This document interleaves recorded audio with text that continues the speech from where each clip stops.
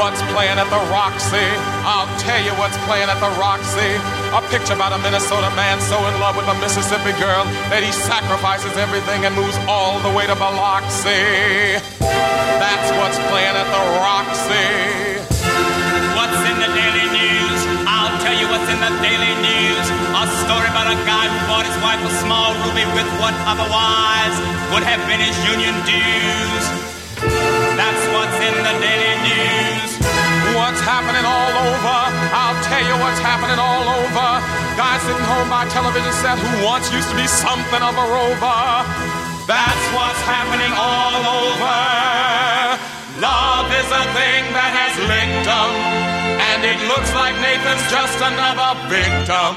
Yes, sir, when you see a guy reach for stars in the sky, you can bet that he's doing it for some dollars. Hello and welcome to Broadway Radio's This Week on Broadway for Sunday, September 18th, 2022.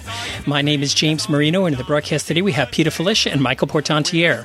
Peter is a playwright, journalist, and historian with a number of books. His new book, The Book of Broadway Musical Debates, Disputes, and Disagreements, is now available and can be purchased wherever finer books are sold. Peter has columns at Mestworks, Broadway, Broadway Select, Encore Monthly, and many other places. Hello, Peter.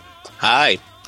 And no rest for the weary. Is that what they say? That's what they say. Is that what they say? You have another book coming out soon, next year. Right. Brain teasers for Broadway geniuses, based on the questions that I ask at the end of the show. So they're going to be put in a book. And so it's due at the publishers November 15th, and I'll be ready. May I also say, if people who are listening, if you're in the New York area, and you want to come see a play that I wrote called To Chill Up Your Spine, it's going to be on Thursday, the 29th of September, 7 o'clock at Theater 555, which is at 555 West 42nd Street. And it's about a young boy who wants to be a producer, and oh, does he get in trouble because he wants to be. So it's very nostalgic. It takes place in the 60s, and I think it's funny. Let's see if you do. If you're interested, just email me at the usual place, and I'll make sure that you have tickets ready and waiting. And of course, it's free. It's a reading, so who knows? We'll see if you're there. Truly no rest for the weary. I'm not the least bit weary. Thank goodness. All this energy. Yeah. Somebody else who has incredible amounts of energy is Michael Portantiere. Michael's a theater reviewer and essayist. He's the founder and editor of castalbumreviews.com. He is also a theatrical photographer whose photos have appeared in the New York Times and other major publications. And you can see his photography work at followspotphoto.com. Hello, Michael. Hello. No rest for the weary. We are recording early because you are running out to go to rehearsal to start with, and also producing Bernstein on Broadway, a celebration of 54 Below, September 27th. We'll have a link to that in the show notes. Plus, we'll have a link in the show notes to your Guys and Dolls, which is coming up. Tell us quickly about that.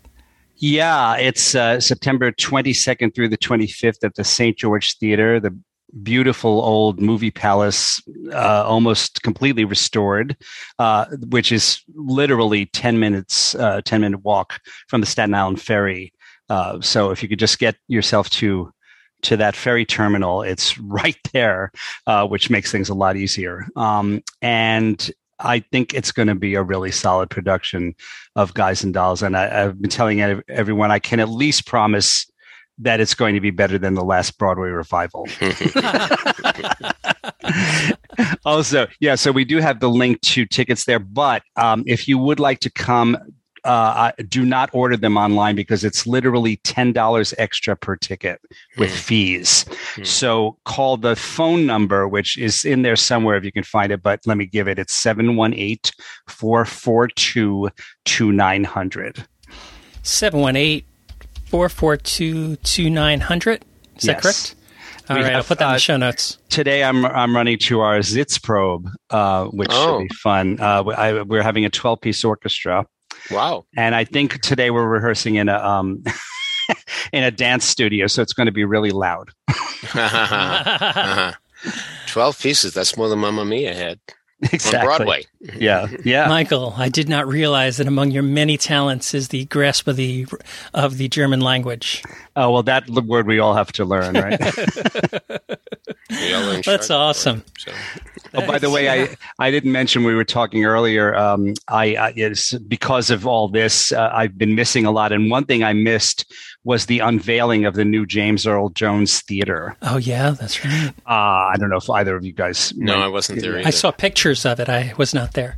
Yeah. But apparently, Mr. Jones himself did not make it to the actual unveiling. Yeah. But there's a wonderful video which I've sent the link also for inclusion in the show notes of him visiting the theater about a week before, and it's really a beautiful little video. So have a look at that. He looks and sounds terrific in it. Mm-hmm. And he tells a little anecdote about his first, because he spoke his first line on Broadway in that theater. Mm-hmm. So it's an amazing event, and I'm so glad that they chose him for this honor. Oh, that's really wonderful. So, also moments in history have just been happening up and down with this huge news that Phantom is closing. Yes. I mean, is the Majestic Theater ready for a naming? Oh, that'd really be great. It should have happened the day they had the Harold Prince tribute. It should have been the Harold Prince Theater right then and there. I'll tell you this, though. I imagine we're not going to see another booking at the Majestic for some time. Not because it's an undesirable theater. Lord, clean it. Really. After 35 years, they have to do a lot of work in that theater. A lot of work. Oh, that's a good point.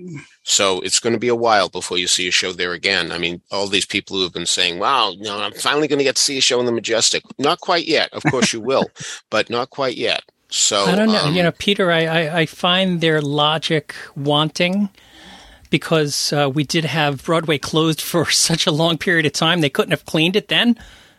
Well, it's more than just cleaning. No, I mean, to renovate the whole thing. Yeah, it really needs a lot of work. I know people who have been in Phantom, and they tell me a lot of things about electrical cables and things like that. There's some guy living down underneath the stage. Or up in the stage too, up in the wings, up in the flies. Yeah, right, yeah. So, did I not instruct that box 5 was to have mints? The other thing too is, they say February 18th, but when My Fair Lady announced its closing, it ran an extra month or two. Chorus Line didn't close when it originally said it was going to. Cats didn't close when they said it was going to close. That's right too. Yeah. So this February 18th may not be as solid as everybody thinks, because they may feel, this will boost business. People want to get to it for one last time or the first time. So I wouldn't really think that February 18th is carved in stone. So, but we shall see what we shall see. Well, I said I've never really been a Phantom fan, but I think that the closing is sad and bittersweet, I suppose you would say, on at least one level, and that is, in a way, if you could look at this as the last direct link to Harold Prince. That's right, yeah. Because he directed this actual production, right. And it's still running. And then after this closes, there will obviously be no more shows running on Broadway. Well, so much talk about that Phantom might close and reopen somewhere else. Yes, that has been said. Sure. That has been said. Absolutely true. The other factor involving the Harold Prince thing is that in his book Contradictions in 1974 or so, he talked about producing Fiddler. And he said, I don't think any show's going to run longer than Fiddler. And little did he know he'd direct a show that would indeed run 4 times as long as Fiddler. So that's kind of interesting as well. But Michael, that's true, isn't it? I mean, I did a thing once about what percentage of time his name has been in playbills. Yeah. Right. And it's something astonishing. I mean, starting in the early 50s, because he was a stage manager, so he had his name in the playbill. But I mean, there were very few months. I mean, yeah, he had a terrible 80s until Phantom. But the thing was that very few years did he not have his name in the playbill, even if he didn't produce the show or direct it. For example, Zorba, when it was revived in 83, said originally produced by Harold Prince. So there was his name in the playbill. It's really something. So, yes, we do need a theater name for Harold Prince. The sooner the better. Michael, you said you weren't a Phantom fan, but you meant a Phantom fan with a PH. What is the other? I'm missing. I'm sorry. I'm not getting it. PHANTOM PHAN. Phantom fan. Oh, right. okay. Yeah. So you guys have been backstage at the Majestic, right? You know. Yes, I have. Yeah. And the entrance to the backstage of the Majestic is on 45th Street. Yeah. Right. And looks out over a beautiful parking lot, doesn't it? Or does Yes. it? Yeah. Used to. Once upon a time, there was a theater there called the Avon. And that got torn down in the 50s, and it's too bad. It wasn't a big theater. I think it only had about fewer than 1,000 seats, but it certainly shows would have gone there if it continued to be there.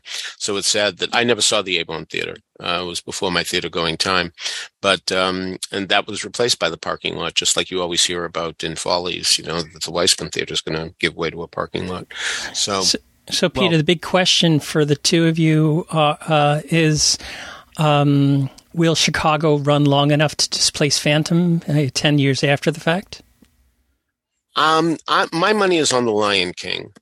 I think that's the one that's going to last longest. And of course, it'll be a while before that happens. But nevertheless, I might not even live to see it. But I do believe that the Lion King has the best chance of doing that. Yes, Chicago is an inexpensive property to run compared to the Lion King, but that's my guess. Michael, what do you think? Yeah, I mean, of course, I don't know. I was trying to think, but I think that one of them might do it. Yeah. One of the two might do it. Yeah, I just heard rumors. The last couple of years that Chicago's on its last legs, but it keeps on coming back. Yeah, it does. It keeps on coming back like Glenn Close at the end of Fatal Attraction. So again, Glenn Close taking her curtain calls in Sunset Boulevard, she kept coming back and back and back. Yeah. But the reason that James brought up the parking lot was that yes, right. Yes, they have, for what it's worth, they have finally begun construction on whatever it is that they're now going to build in that huge vacant space at 45th and 8th, which was supposed to start. How long ago was it? 15, 20 years ago? Well, I wouldn't be surprised if it was that long. And, we don't want to really get into it, I'm sure, but it's all of those businesses were thrown out, including two very popular restaurants, Sam's and Barrymore's. Sure. And then Frankie and Johnny managed to hold on there for a little bit longer, and then they had to move. Yeah. And both of those restaurants could have been going all of these years, and it just seems so short-sighted for the Schuberts to have thrown them out. I do not understand why they didn't just put them on month-to-month leases. Yeah. I don't get it. And I think it's a terrible shame. But anyway, they've now begun construction to whatever it is that they are building now. It is not going to include a theater, which was the original plan. It was going to include a new Broadway theater, and that is not going to happen. I'm sure somebody has said, look, there are so many empty Broadway theaters now. Why and I'm sure that was at least the official excuse for not having another one.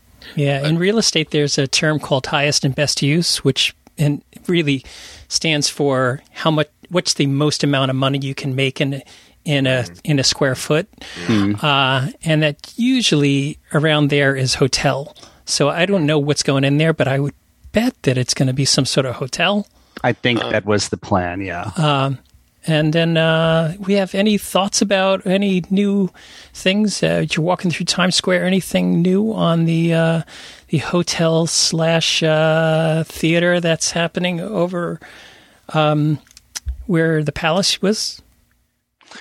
It looks the same to me. Yeah, it looks the same to me too. Yeah. Well, we have now heard that I guess it was a week or so ago, or maybe that, or a little bit longer, that the theater was finally moved into its to its last final resting place.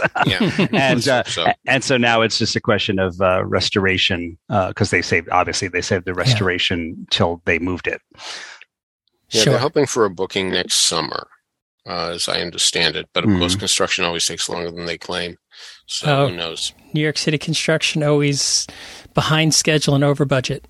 Yeah, sure. I was thinking Judy Garland, of course, famously played at the Palace among many other people. But if her ghost, comes back, I hope it's not confused and doesn't end up like performing in some Sephora or some place on whatever that's going to be on the street level now. If they can rent it.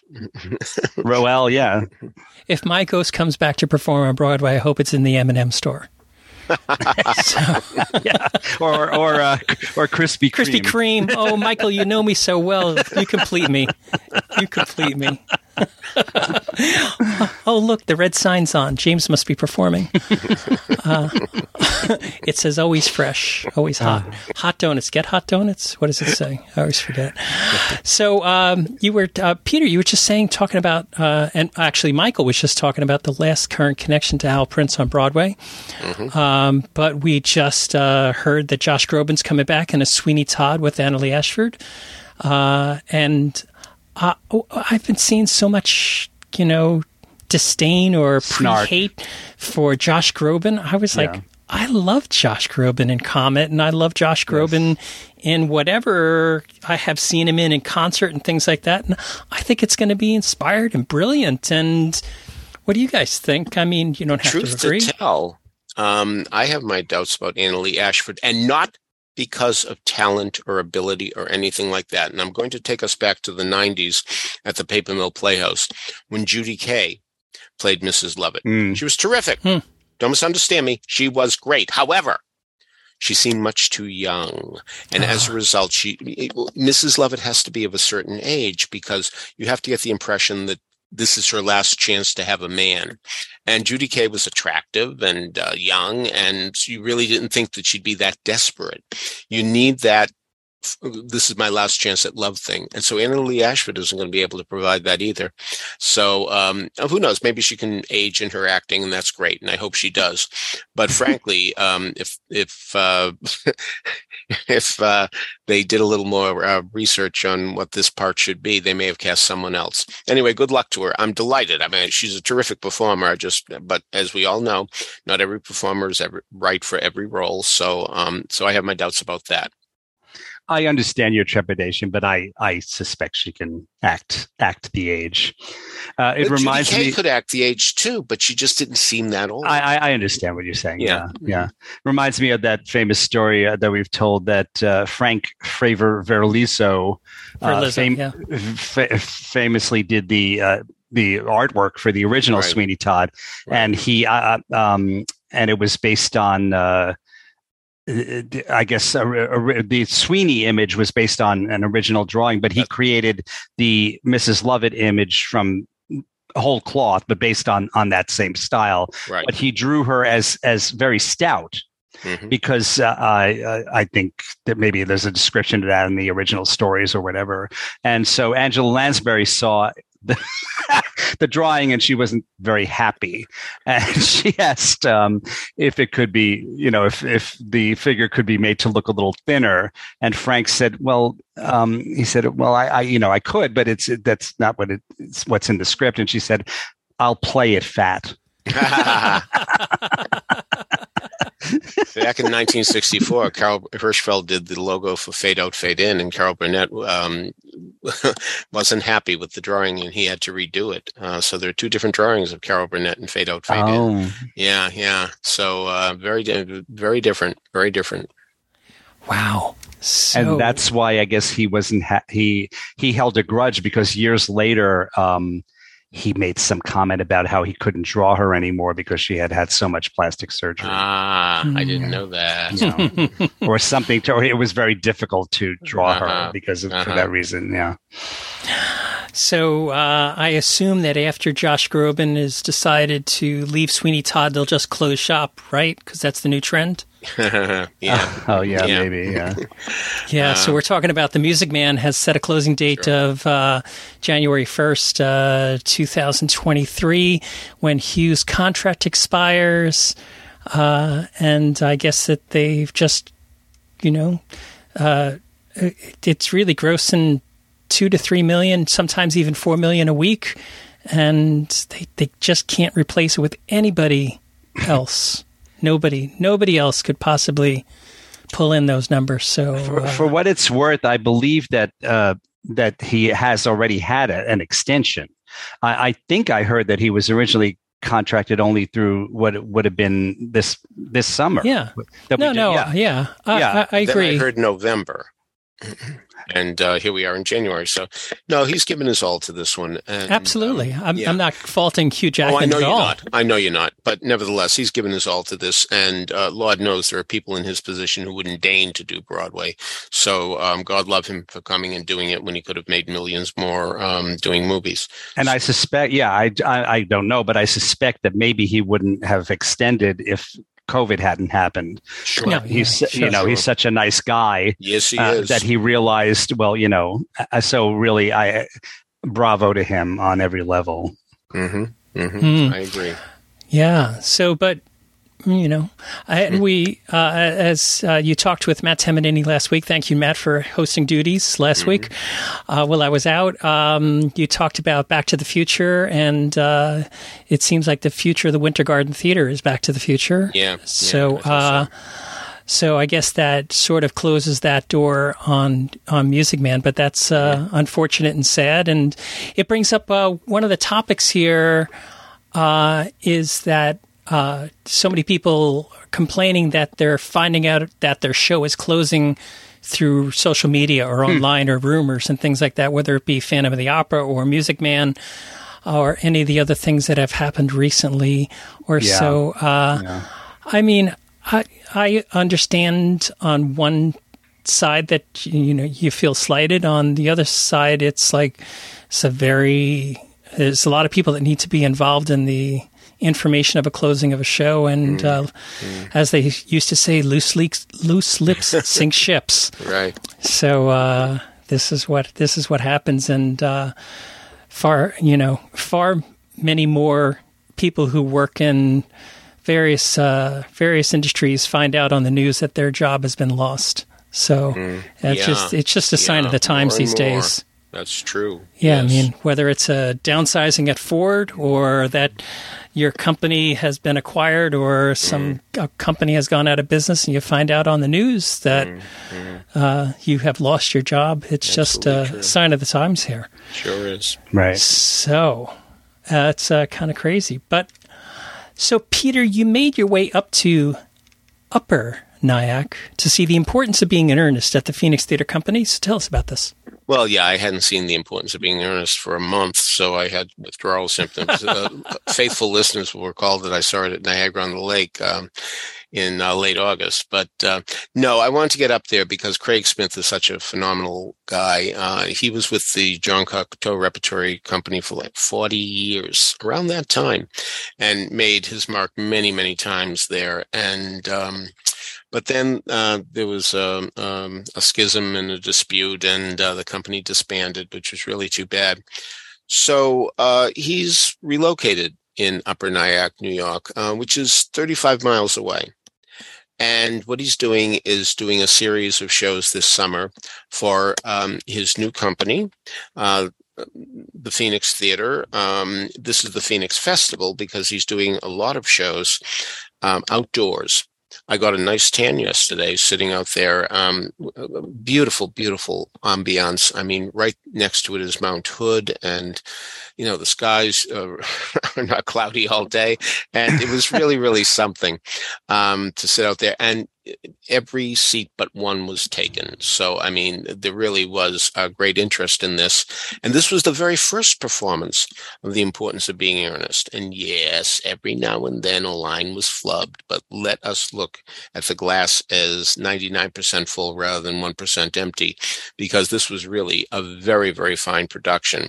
I will grant you that the women playing Gwendolyn and Cecily didn't convince me that they were teenagers, but nevertheless, everything else was in place, and I was really very pleased with it. What pleased me the most was the fact that you have to understand this is my 18th production of The Importance of Being Earnest. It's needless to say, it's a play I love.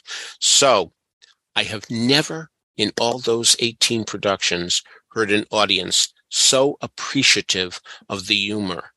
You could tell some people were discovering it for the first time, and some people were enjoying hearing it again. But the laughs were so plentiful, it astonished me, and really, really quite fine in so many ways.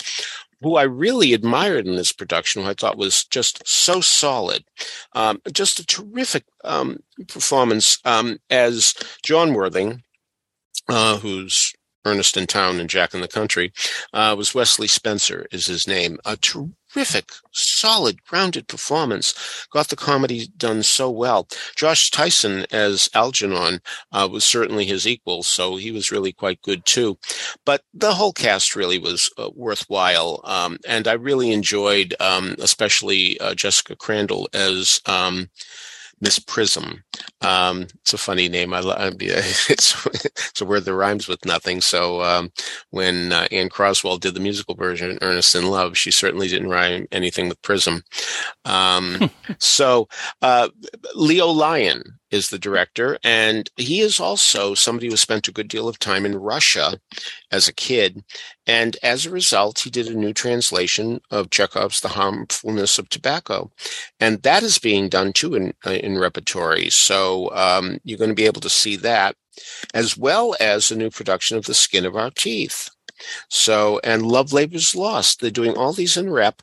This is from now through October 16th. And it's a very pleasant drive to get up there. And more to the fact, though, was sitting out in a matinee, because they don't do evening performances. They're all matinees, 2:00 in the afternoon. And it really is such a wonderful option. The town, which is about 5 minutes away drive, the actual town, Main Street and all that, plenty of restaurants. The most chaotic used bookstore I've ever been in. I couldn't find a damn thing because books were piled here, there, and everywhere, and it's too bad. I wish that they'd get it. But next time I go, which next year, I guess, I hope that bookstore gets back in order, because, boy, I can tell they have a lot of good stuff there, but searching through the piles of stuff was just impossible. So it's a lovely town. It's a lovely experience up there, but the play's the thing, of course, and the production's the thing. And Craig Smith is really doing something wonderful up there. I was so glad to see it so well attended. That was just thrilling. How many times have we had the experience when it's been like 10 minutes till showtime and the theater's empty, it seems, and we say, wow, nobody's here tonight. And then by the time the show starts, the place is full, that type of thing. This place was full about 20 minutes before the show. People couldn't wait to get there. It was so exciting to see this. And now, of course, theater going had a tradition up there in Nyack, because, of course, there was the Tappan Zee Playhouse and there was the Helen Hayes Theater in various forms. And those don't exist anymore. And so it's really good that Craig Smith is filling that void and filling it superbly. So I really do believe that we're going to see this company around for a long time, perhaps as long as the John Cocteau repertory was around. And I really wish them well, and I hope that they find an indoor space so they won't just be relegated to the summer and even the fall. Here we are, we're in the fall, and they're going to run till October 16th. So bring your Mackinaws when you go up there, because who knows how chilly it'll be. But this is a company with a future, and I know Craig Smith is going to make it happen. All right. So that's get up to Upper Nyack. It's beautiful this time. It's a beautiful any time of year, especially beautiful. Did the leaves start changing yet, Peter, or is it still too early? I'm sorry, I didn't hear the question. Did the leaves start changing, or is it too early? Too early. Yeah. Too early, yeah. All So, green. I get up there a few times. I try to get up there in the fall a few times, especially all the different places. All the apple groves up there make apple pies. Oh, is that right? Yeah. Apple pies. So get up there for leaf changing, see good theater, get some apple pie. Mm-hmm. Any ice cream up there? There's lots of ice cream. Oh, yeah. Well, there were plenty of ice cream stores. Yeah. It was really hard for me to resist. Did you go rollicking through the fields of ambrosia to get to some ice cream stores down at the Surflight Theater? You know, when I went to Surflight, which does have an ice cream parlor right next door to it, it was closed, and that's all for the best for me. Believe me that it was closed. But anyway, The Fields of Ambrosia is a musical I first saw at the George Street Playhouse in 1993. And there I was sitting there watching it, and I'm telling you, people often use the expression, I jumped out of my seat, and they mean enthusiasm. That's all they mean. They don't mean anything more than enthusiasm. They didn't jump out of their seat. I did with Fields of Ambrosia back in 1993. Why? Because it goes in a direction you don't expect it to. All right, here we go.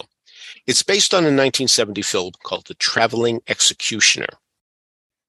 And the musical, too, follows it very closely. A gentleman named Jonas Candide drives through southern states with an electric chair. Okay. Now, this is a big deal in 1918. Jonas visits prisons and for ready money will save the state the trouble and higher expense of putting to death any condemned criminal. All right. Now, granted, this sounds grisly. No question about it. But what saved the situation was Jonas's very different worldview. Now, any condemned man would assume that his executioner would be the most severe person he'd yet meet in the entire judicial system. You know, you expect frowns and glares and, you're vermin, you're being put to death, that type of thing. Not at all. Jonas is loving and tells the victim that one of the men he electrocuted returned to him through a medium and said that the afterlife was the Fields of Ambrosia, and it's great there. I mean, there's as much liquor as you want to drink. There are women who can't wait to do it with you. It's just a great place. And the condemned man believes him because what other hope does he have? And I'm telling you, in 1993, when Joel Higgins played the part, and he wrote the book and lyrics as well, and they're very good lyrics, by the way. But anyway, much of it is through sung in the, much like Les Mis, that type of thing.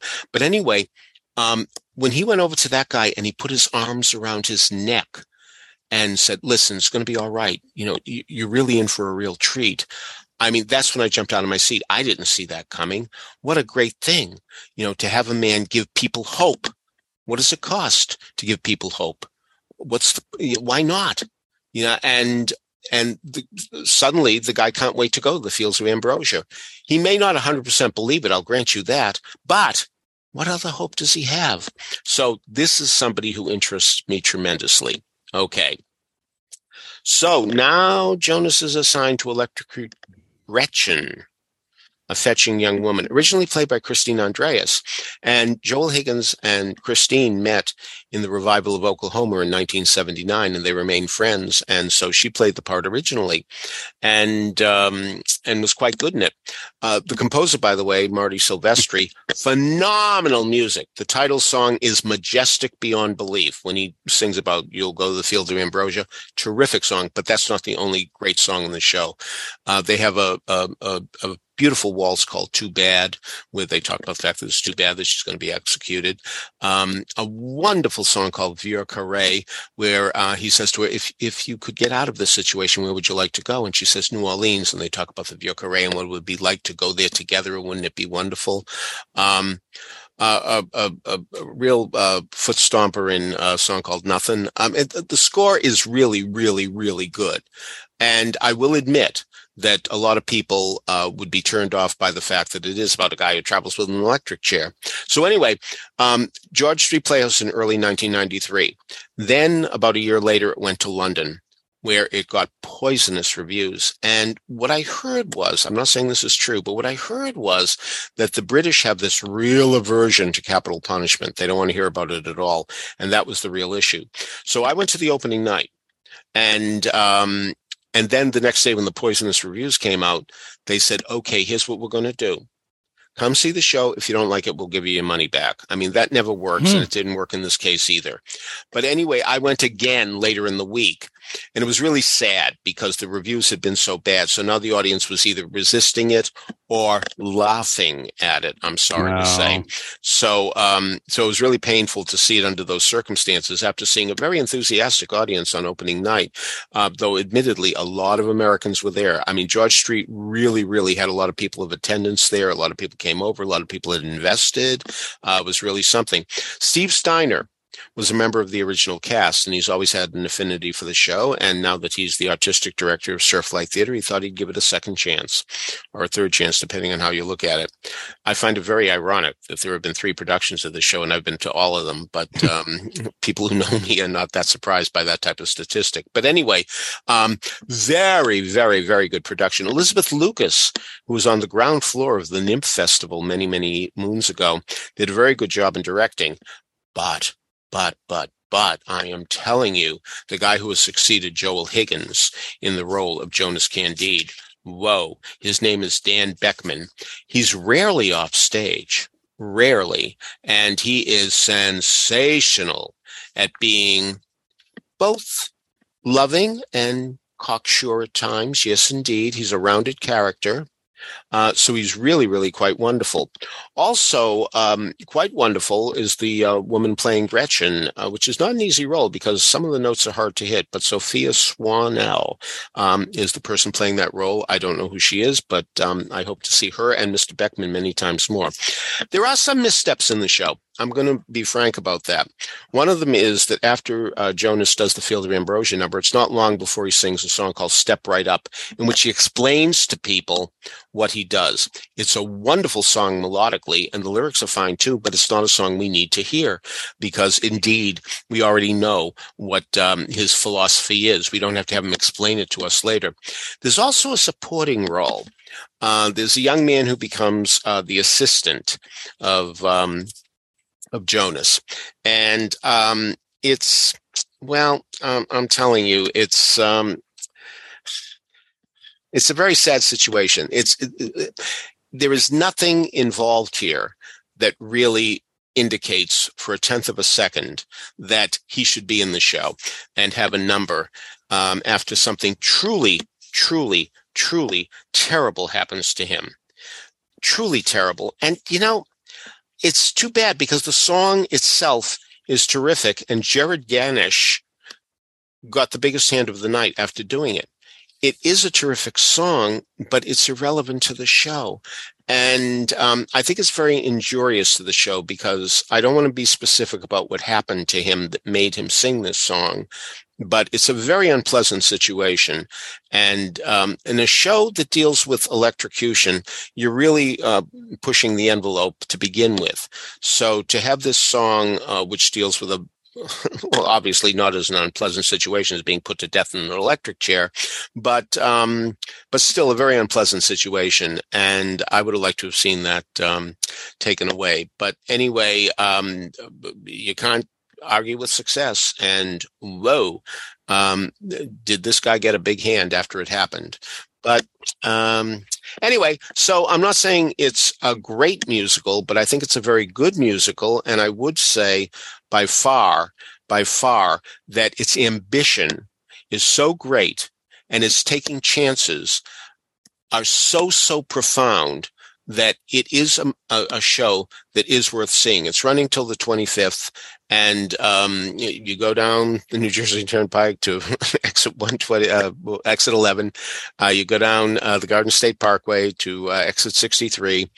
You take a left, you go as far as you can, you take a right, and it does take a while to get there. I'm not going to minimize that, but nevertheless, Once you're there, you will see a musical unlike any that you have ever seen before. I will be very surprised if you're not taken with the music and the lyrics. And if indeed you don't respond to the entire show, I won't be 100% surprised. But I do think that if you're a musical theater aficionado, this is one that you really have to see. This is one you have to collect. So I hope it's not the last time we see Fields of Ambrosia, and I wish that they do a little work on it to make it really, really, really good. Sounds like maybe this show should be done in rep with Hangmen. Yeah, right. Right. Good point. So anyway, that's the take on that. I think you were just about to mention, but never actually did, that Martin Silvestri is the husband of Christine Andreas. Yeah, that's where they met, and true love blossomed. Yeah, I've spoken with Christine about the show, and she, needless to say, they were very, very upset by the London reception. So I think they still, they're happy that the show still has a life and is still being produced. Well, the other thing too, after the reviews came out, as I say, I went back and I went to visit Christine in the dressing room. And the opening night flowers were still there. And it smelled like a funeral parlor to me. It's so bizarre. I mean, I imagine that if the reviews were terrific, that I wouldn't have had that thought, but somehow it smelled funereal. That was exactly what Betsy Jocelyn said to me when I went backstage after A Doll's Life. Really? The night after. Yeah. Wow. I went to see the show with a friend. We both knew Betsy from Staten Island. It was like the night or two after the reviews came out. I think this the first performance after. He insisted on going back. I said, no, let's not go back. The reviews were terrible. She's not going to. He insisted on it. And she's like, yeah, it's like a funeral parlor in here. Directed by Hal Prince. Yeah. Thank you. During that period in the 80s when things were tough. Yeah. Yep. So, Fields of Ambrosia at Surflight Theater, directed by Elizabeth Lucas. And Elizabeth also directed Surflight's production of Chess, which got very good reviews earlier this summer. And we hear lots of rumors about Chess being banted about, but serious rumors. I mean, I think that we're going to see Chess in the next year or so. I'd love that. Back on Broadway. But, what we'll have to see what's going to happen. What book is somebody going to go back and work on it? This one that was just down at Surflight, Elizabeth rewrote some of the book with permission. We'll have to see, which, are they going to bring in Aaron Sorkin to rewrite Chess? Yeah. Michael would love that. When they did it at the Kennedy Center a few years ago, I thought that one might come in. Oh, that's right. We did. Yeah. I did think listener Deb Schrager told us about that one, that she had seen that as well and really highly regarded it. So there's always talks about Chess. One thing I wanted to bring up with the two of you, and I forgot before when we were talking about current events, our current events section of the show, was that Adam Gettle's production of Floyd Collins was canceled. It was supposed to be done at Out of the Box Theatrics. It was canceled because they're gonna revise it. Adam Gettle is gonna revise it, and Tina Landau, Tina Landau, so I'm dying to see a first class production of Floyd Collins again. So I was really disappointed that Out of the Box Theatrics got canceled, but excited. And I hope that they really get this underway and do it and not just cancel this and never really revise it. Yeah, I know. I did not think of that show as one that needs revisal. I know. It's been done so much here. I saw the signature. I mean, but as Buddy Fiddler says in City of Angels, nothing so good that can't be improved. It's a better line than that. I can't quote it, but anyway, it is true that that they could go back and think of something we haven't thought of and saying, "Oh, whoa, they were right." So, it is too bad. Damn it, City of Angels, where are you? Yeah. Dying to see the City of Angels. Dream on. Yeah, with Hugh Jackman and Josh Groban. Yes, that would sell tickets, wouldn't it? So in our chat room, Tony Janicki mentioned that he had, let's see, despite its incredible weekly grosses, Kate Horton stated last week that The Music Man has not yet recouped its capitalization. However, she also said that she expects that it will recoup before the closing. So that must be an enormous Hugh Jackman salary. Wow. Enormous, because they're grossing $2 to $3 million a week. So we're talking over the course of 50 weeks, over $100 million for it not to recoup means that they have super high running costs. So and others have pointed out that this follows the Scott Rudin blueprint because if you recall, with To Kill a Mockingbird. I'm sorry, not To Kill a Mockingbird. Hello, Dolly. Yeah.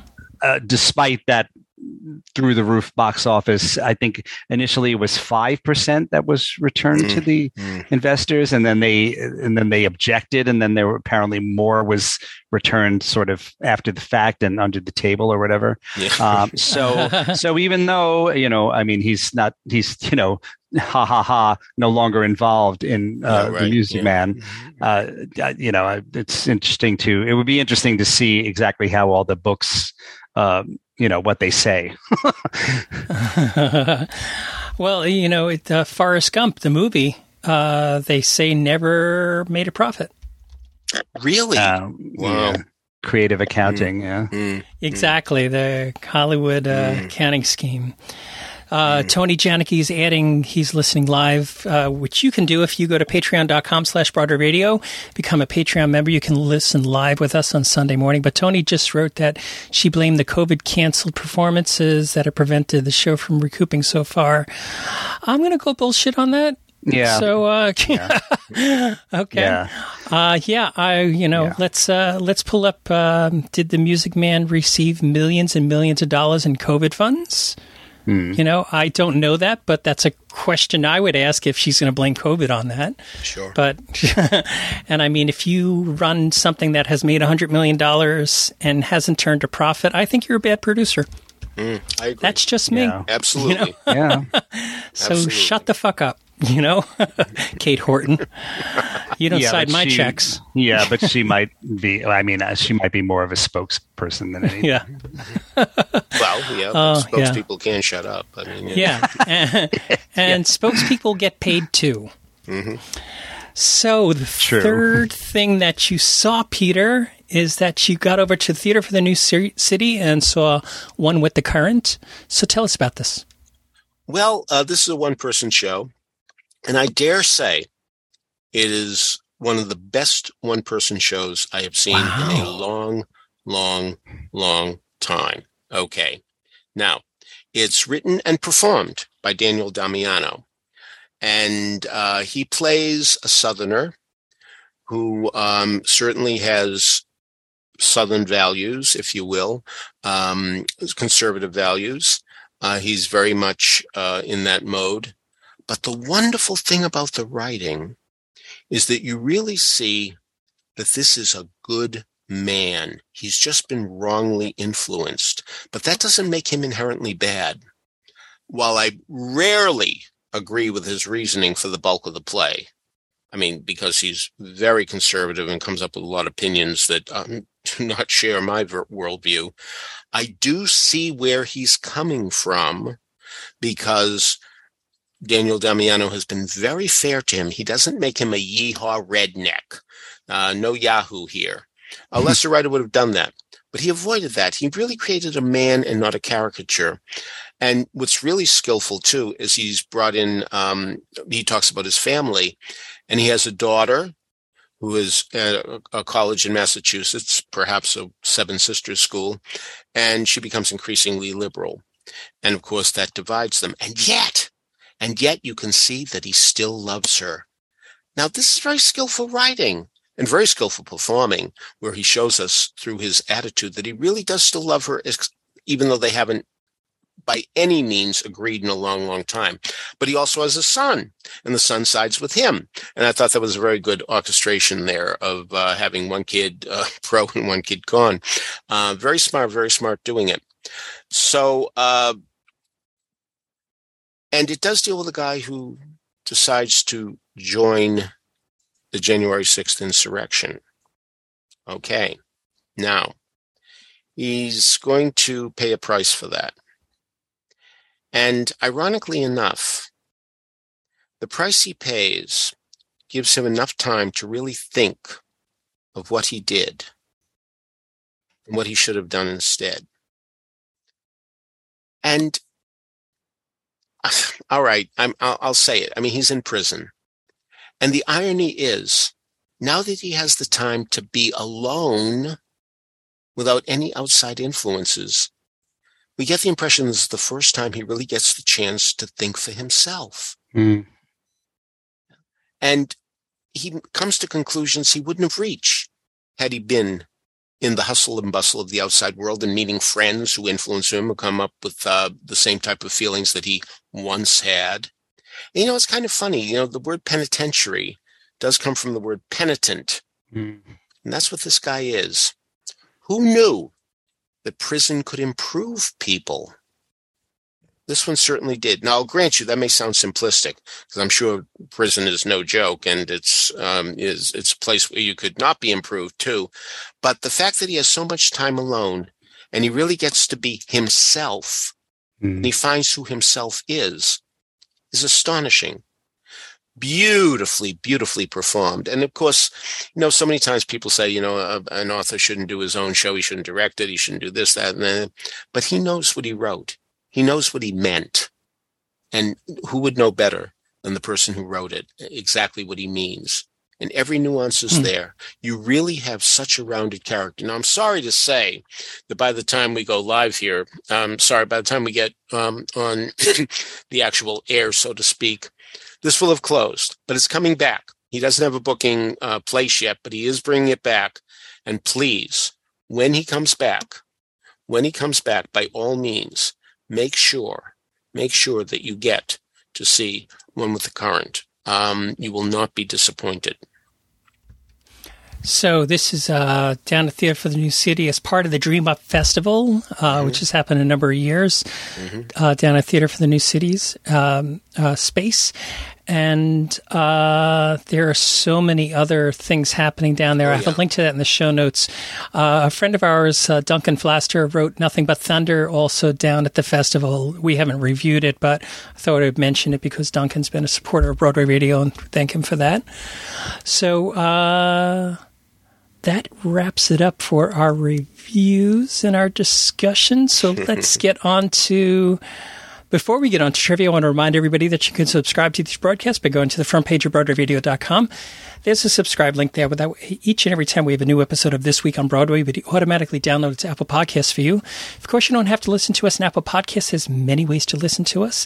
Spotify, iHeartRadio, TuneIn, Stitcher, Google Play, anywhere that you can listen to finer podcasts, you can listen to Broadway Radio's offerings. You can also get our podcasts emailed to you directly by joining our Patreon at patreon.com/Broadway Radio or BroadwayRadio.com/Patreon. That way you can support the broadcast and also get every episode sent to you directly before anybody else gets to listen to it. Contact information for Peter, from Michael, and me can be found in the show notes at Broadway Radio, as well as links to some of the things we've talked about today. So, Peter, do you have an answer to last week's trivia? In her first starring role in a hit musical, she said the expression, "Go to hell."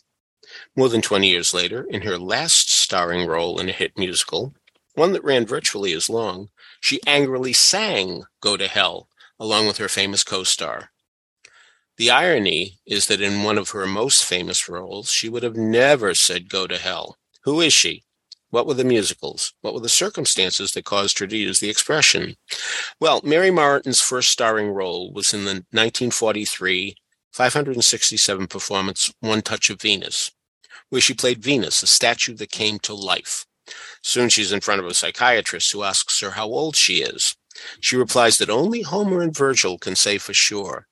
When he asks where he can find them, she matter-of-factly says, "Go to hell," because that's where they're living now. So Venus isn't using an epithet. She's simply giving a direction. All right. Martin's last starring role in the musical was in the 1966 560 performance, I Do, I Do, where she played the wife to husband played by Robert Preston. The last line of their fight song, "The Honeymoon Is Over," has both of them proclaiming, go to hell. Needless to say, it's not an expression that Martin would have said either as postulant Maria or even Maria von Trapp in The Sound of Music. Well, maybe after living with those 7 kids for a while, she might say it to one or two of them, but we shall, who knows.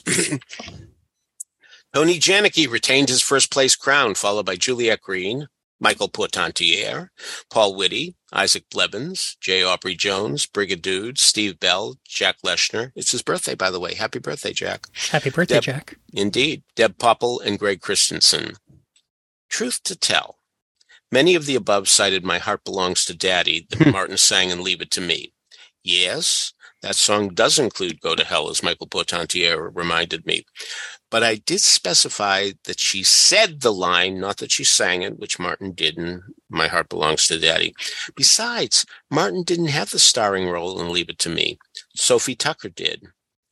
And Sophie Tucker had shit I know to think that she'd be billed below Mary M. All right. New question. It's a comedy that requires 14 actors. But for its 1986 revival, 26 performers took curtain calls. Why? What's the comedy? If you know the answer to that, email us at trivia@broadwayradio.com. We'll let you know if you're on the right track. So, Michael, what do we have in this week's musical moment?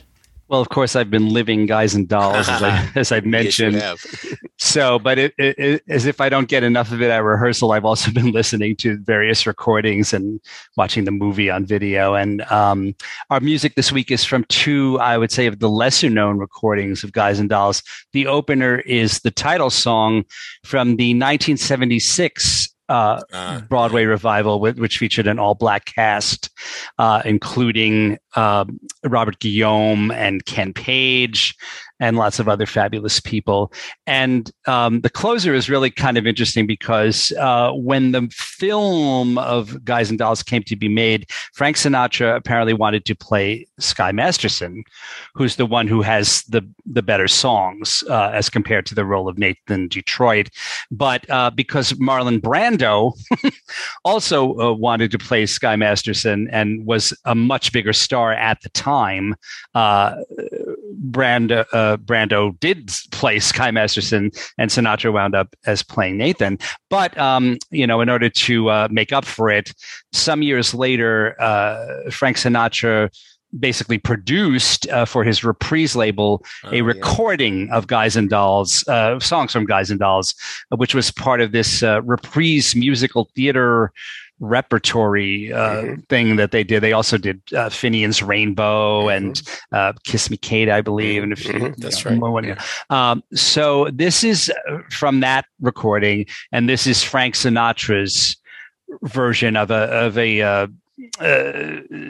his version of Luck Be a Lady in a very different arrangement than what is actually heard in the show. But I think we'll all agree that it works well in this style as well.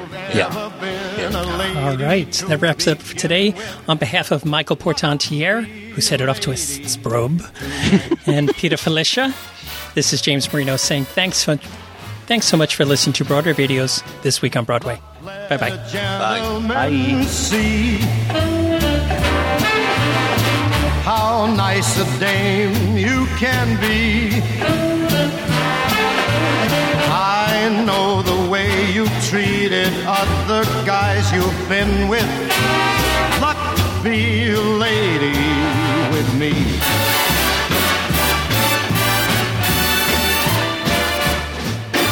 A lady doesn't leave her escort